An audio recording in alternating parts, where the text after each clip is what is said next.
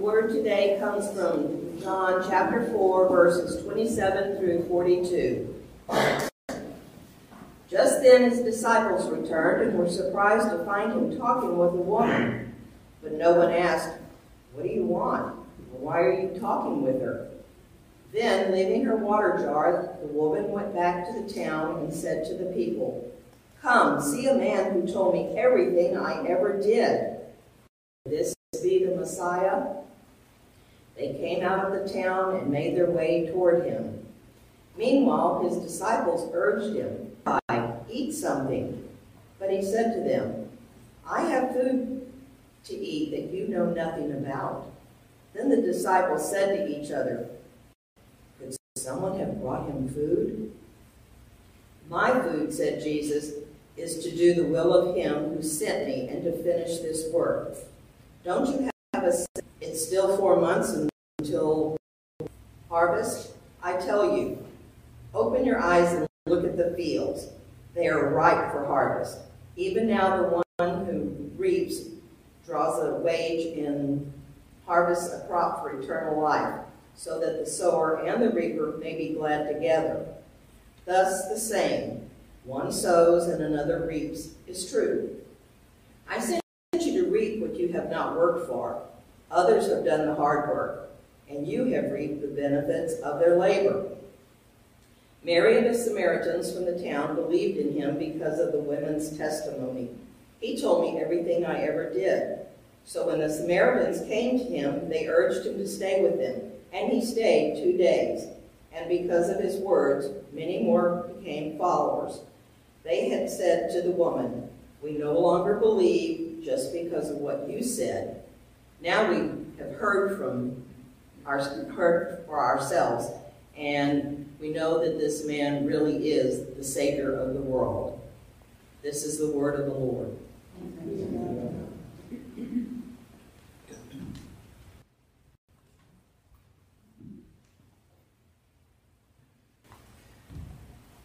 This week I was watching a TED Talk by Cassie Jaye, and Cassie Jaye, when she was a teenager, was cast in the role of the girl who screams in scary movies.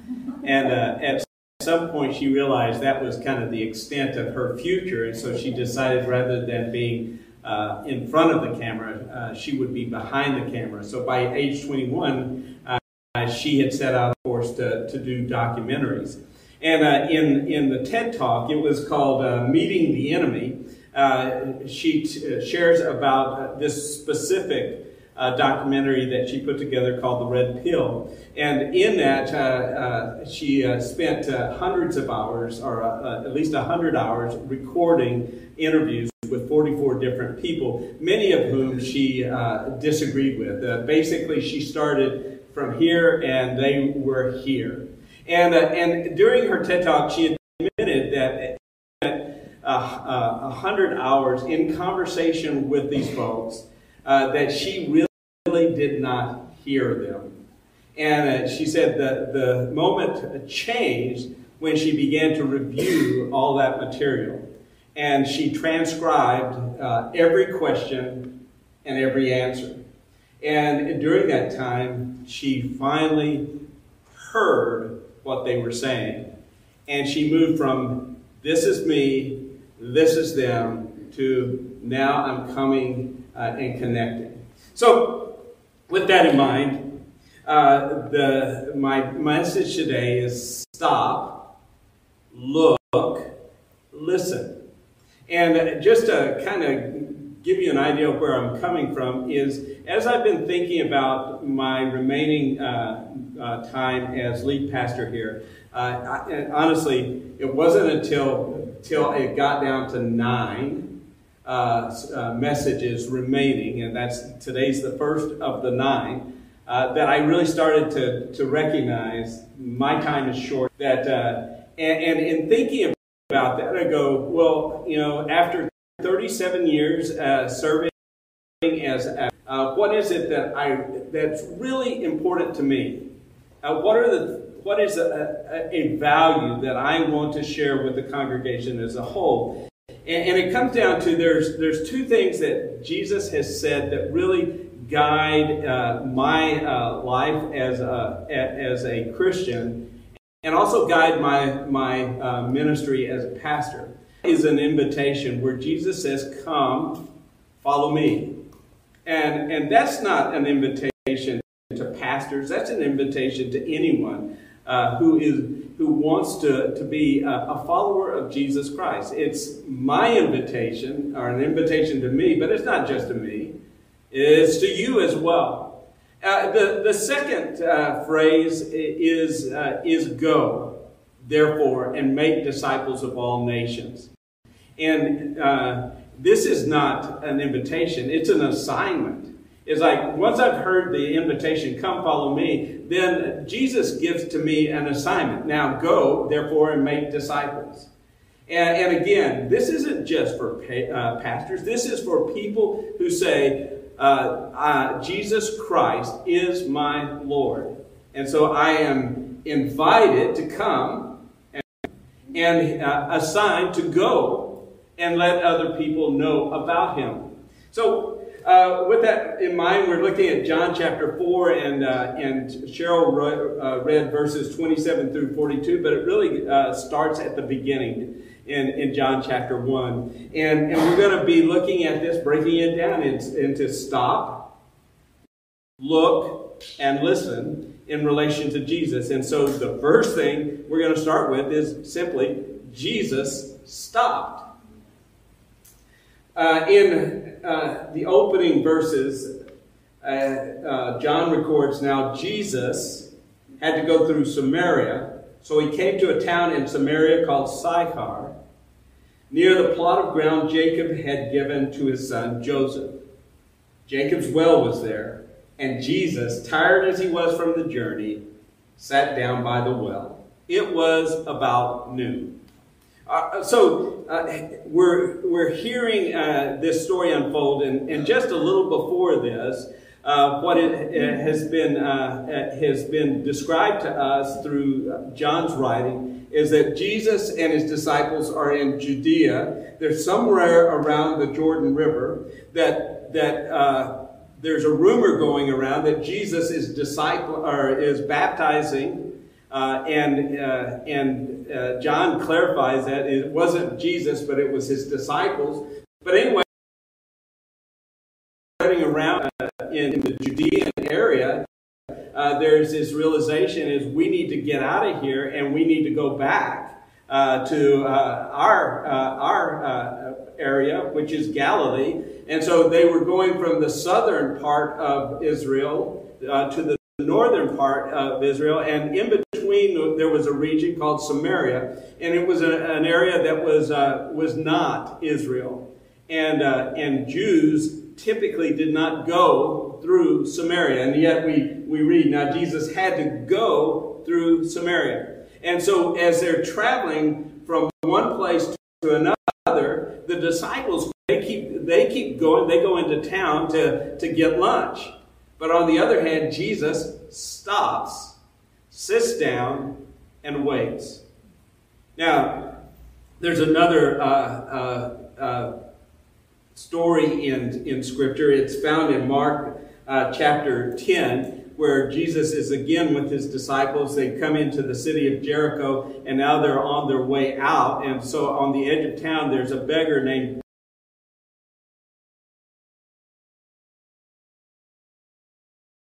sitting there begging for money. There's a group following Jesus there, and so the folks from Jericho, they're excited and they want to hang around Jesus for as long as possible.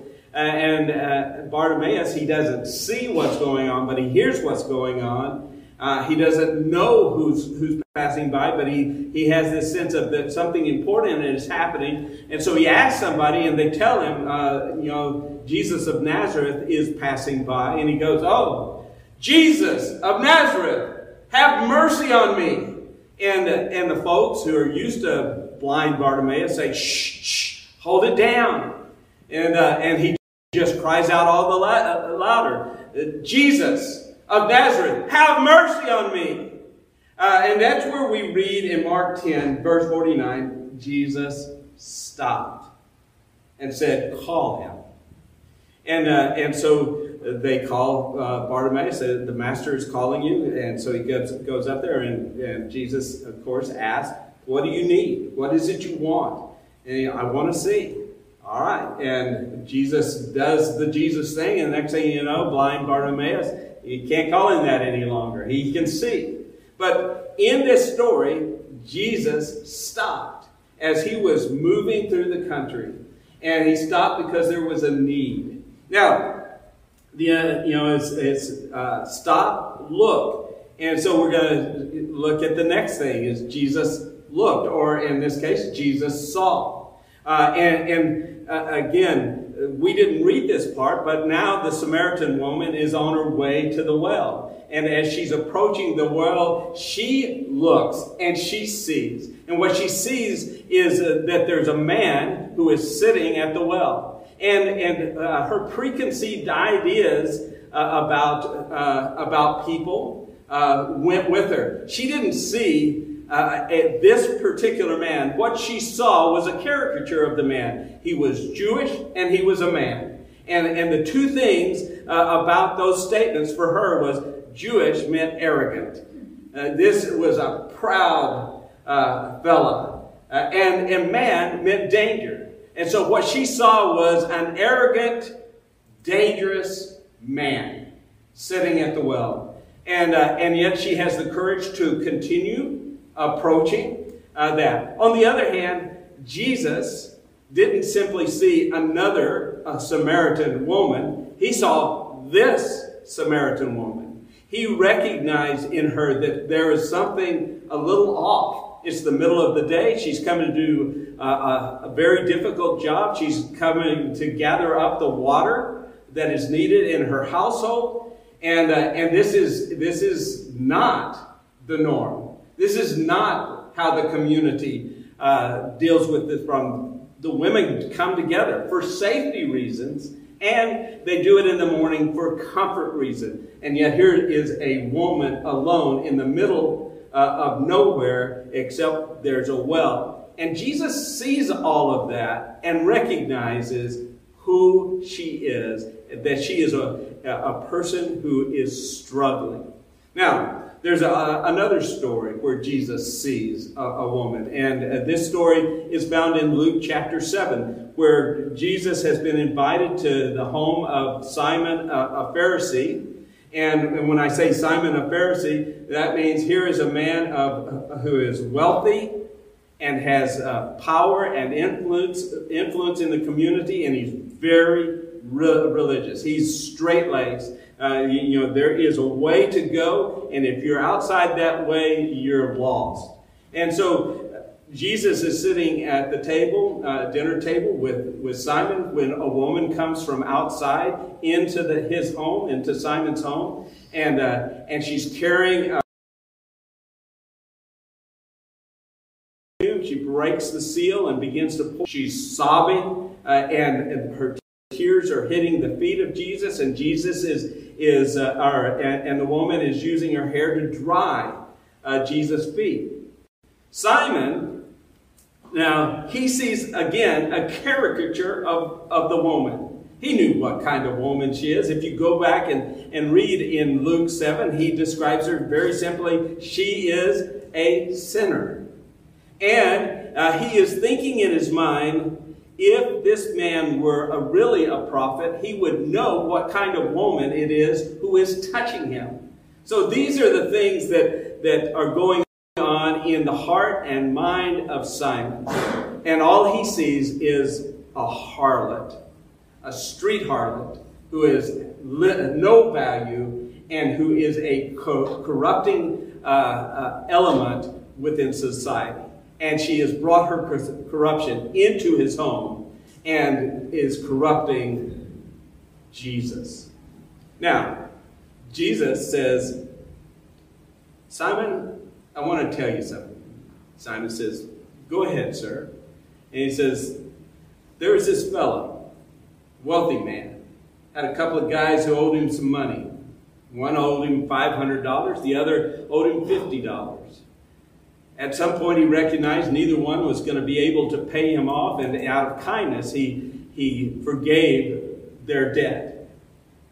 And he said, "Now, Simon, when those guys left, which one of them do you think loved the man more?"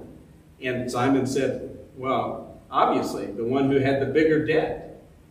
And then this is what happened after that. It says in Luke 7:44, "Then he, Jesus, turned toward the woman and said to Simon, 'Do you see this woman?'"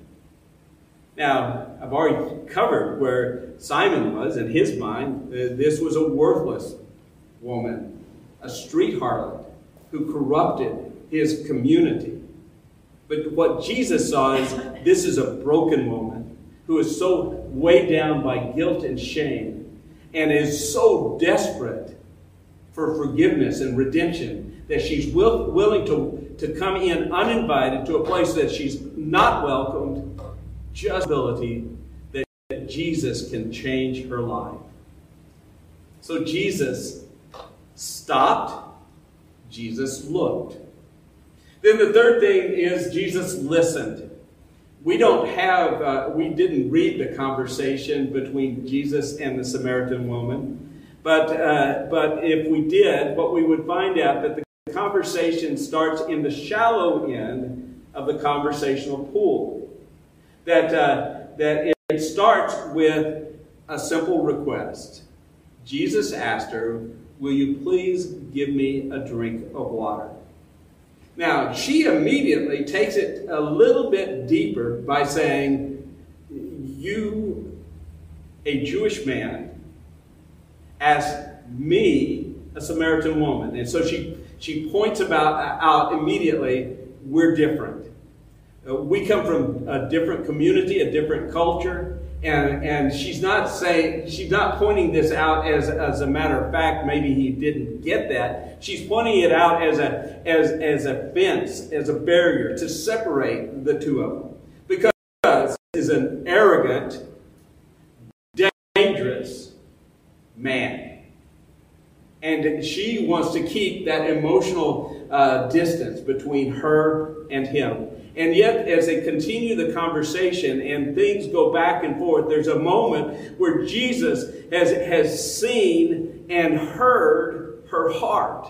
He sees, he hears what she's done. Now, interestingly enough, like I said, I believe that he was intentional in going to this place. I can't prove this in any way. I can just surmise this because it seems like he had, from John's writing, that he is purposely in this place. And how in the world could he be in the right place at the right time? And I believe that he was not only listening to what was the conversation that was going on between him and the woman, but there was a third party. There was the man, Jesus, the woman from Samaria, and God. That Jesus was in conversation with the Father. And when she did arrive, he continued to listen to the Father and to listen to her. And so that he was able to see things that he otherwise wouldn't be able to see. Because there's a moment of revelation where he just peels back the appearances and simply says, "Go ask your husband, and invite your husband and come back, or go and bring back your husband." And she says, "I have no husband." And he says, "You're telling the truth. The fact is you've had 5 husbands, and the man you are now with is not your husband. You really are telling the truth."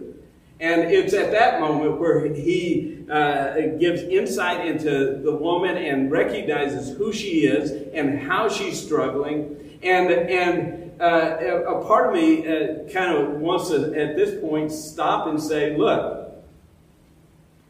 Jesus is talking to a woman, and it seems like he is a supercomputer with instant access to the internet, that his mind is full of all the facts. And I would wager that what was really happening here is that Jesus is listening in the same way that you and I have to listen. We have to stop, we have to look, and we have to listen for the voice of God. That God has been speaking into Jesus' life just as he is willing to speak into our lives. I'll give you an example from my own life.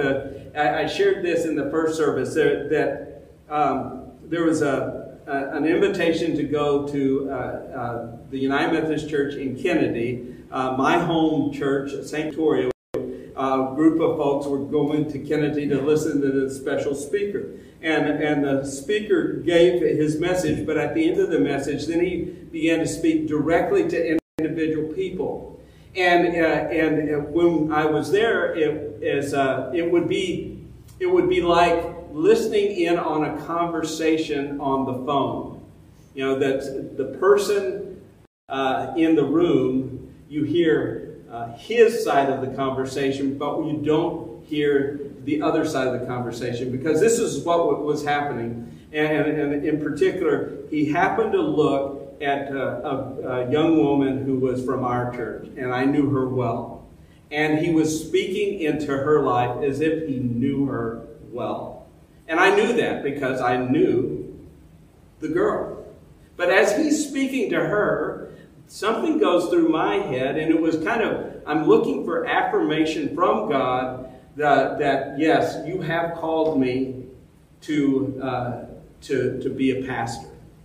And as I'm thinking that, is the moment I ask the question, he turns and looks at me as if he had just heard what I said, answers what I asked. Now, I did not know him. He did not know me. But he did know the Father, and I knew the Father, and that conversation was because God was present and God was speaking. And I believe this is similar in the situation of what Jesus was doing. He was listening to the Father, he was listening to the woman, and he was responding. All right. We have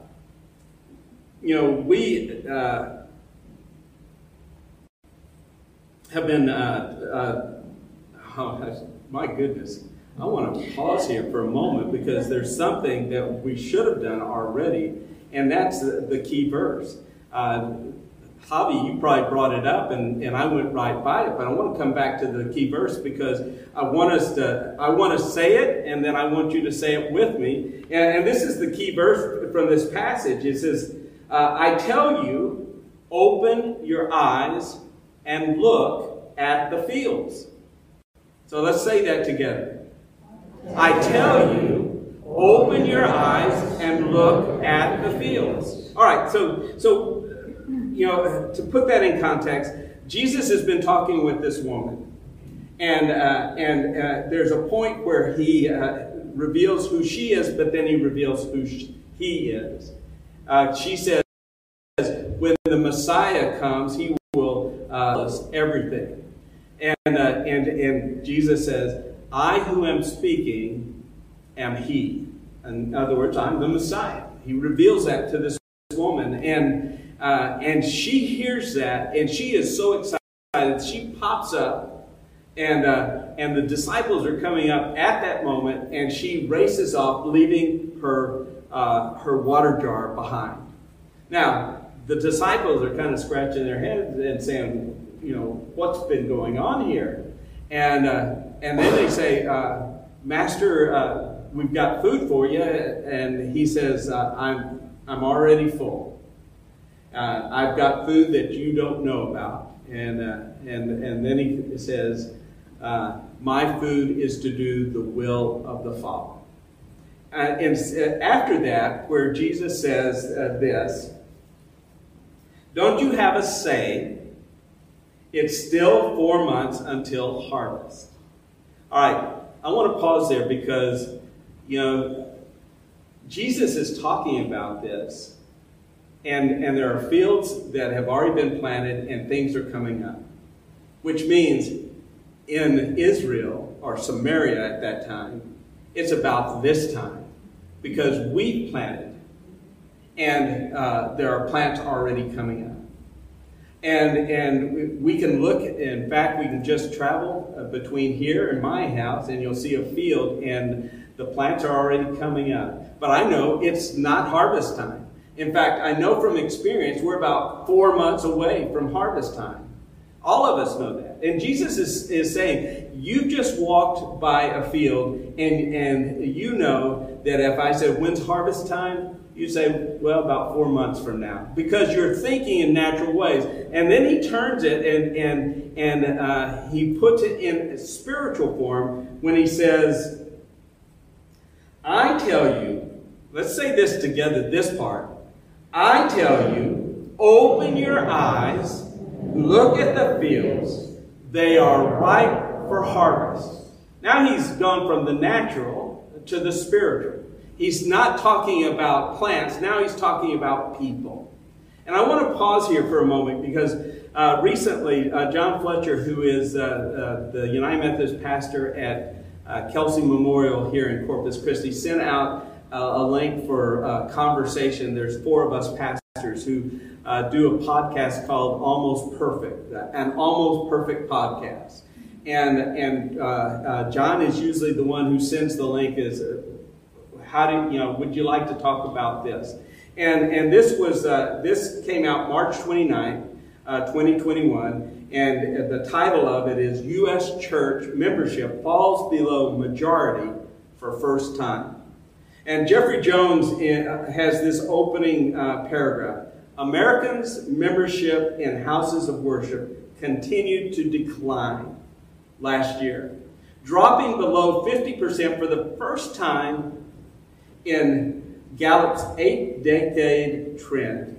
In 2020, 47% of Americans said they belonged to a church, synagogue, or mosque, down from 50% in 2018 and 70% in 1999. All right, so for a little over 80 years, Gallup has been interviewing and polling people to see their connection with their faith connection. And in 1937, the percentage of people who affiliated with a church, a synagogue, or mosque, and whether it's 1937 or 2020, most of those, the majority of those, are talking about a church affiliation. But it was 73% in 1937. And for the next 60 years, when polled, everything hovered around 70 to 73%. It's just pretty constant for 60 years. But after the turn of the century, there's been this decline, this steady decline, until last year. Now, those answering that question are 47%. Less than half of Americans affiliate with a church, a synagogue, or a mosque. All right. One of the things in that is as we hear that especially old folks like me, we're in a position. I was around when school prayer or prayer was taken out of public school. That happened when I was in grade school. I was around probably in high school when scripture like the Ten Commandments were taken down from public buildings, and so there's been this decline in I would say the Christian culture and its influence within our nation, and the tendency is to say those godless people are winning the culture war. That the ungodly are changing America. That sure they talk about spirituality, but they're not really seeking the true God. They're not looking to be real, genuine, true worshipers. I mean, and here's the interesting thing. Everything I just said about the current culture is exactly what the 12 disciples were saying about the people of Samaria. The Samaritan woman. These people are godless. Sure, they have some form of worship, but it's not the true God. They're not seeking the true God, and they're not seeking true worship. These people were written off. And here's the amazing thing. The disciples went into town, and they saw a community, and they did not see anyone who was ready to receive Jesus as the Messiah. Not a one. Not a one. They had spent days, weeks, months, and perhaps years at this point with Jesus. And yet when they went into town, they didn't say anything about it. On the other hand, this woman that they would have written off in that moment spent less than an hour with them, had her life changed, and she went in and she said, "Come see a man who told me everything I ever did. Could this be the Messiah?"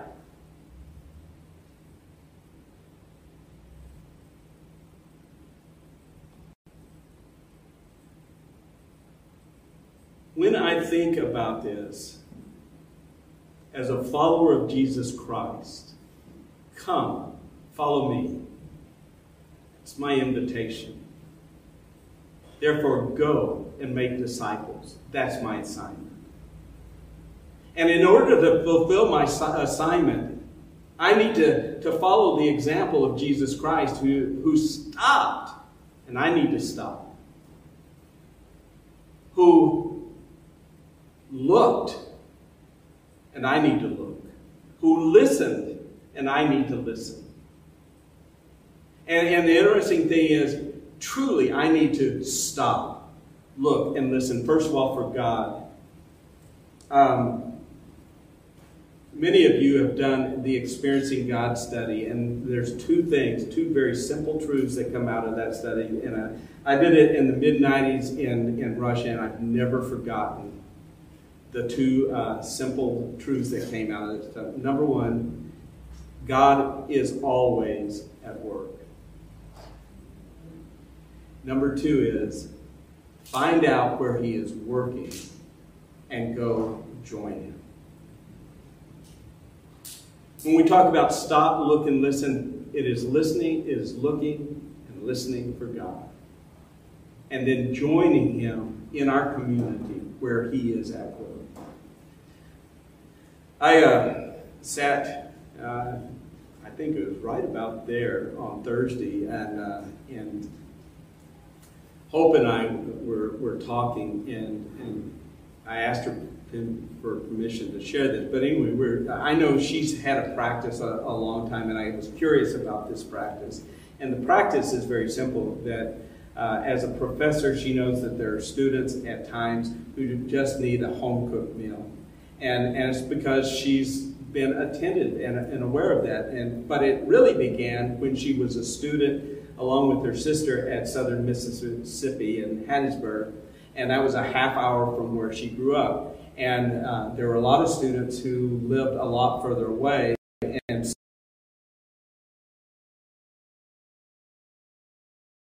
special times just to have a home, especially at times when young people stuck in dorms were vulnerable. And so it's been her ongoing practice to do that now as an adult, and she continues to do that. Now, that was simply because she, both as a student and a professor, she stopped long enough, she looked and she listened to the students around her in order to respond to their felt need. And that's what we're talking about here is, stop, look, and listen, and then go. And go where? Let me tell you the first place you should go to stop, look, and listen. Go home. Go home. And stop, look, and listen to what God is doing in your own home. Go to work. And stop, look, and listen to what God is doing in your workplace. Go to school and stop, look, and listen at what God is doing in your school. Here's one thing I say. This is a place I don't want you to go. Don't go to church. but be the church. To live, to love, to laugh. It is all Jesus Christ. Amen. Amen.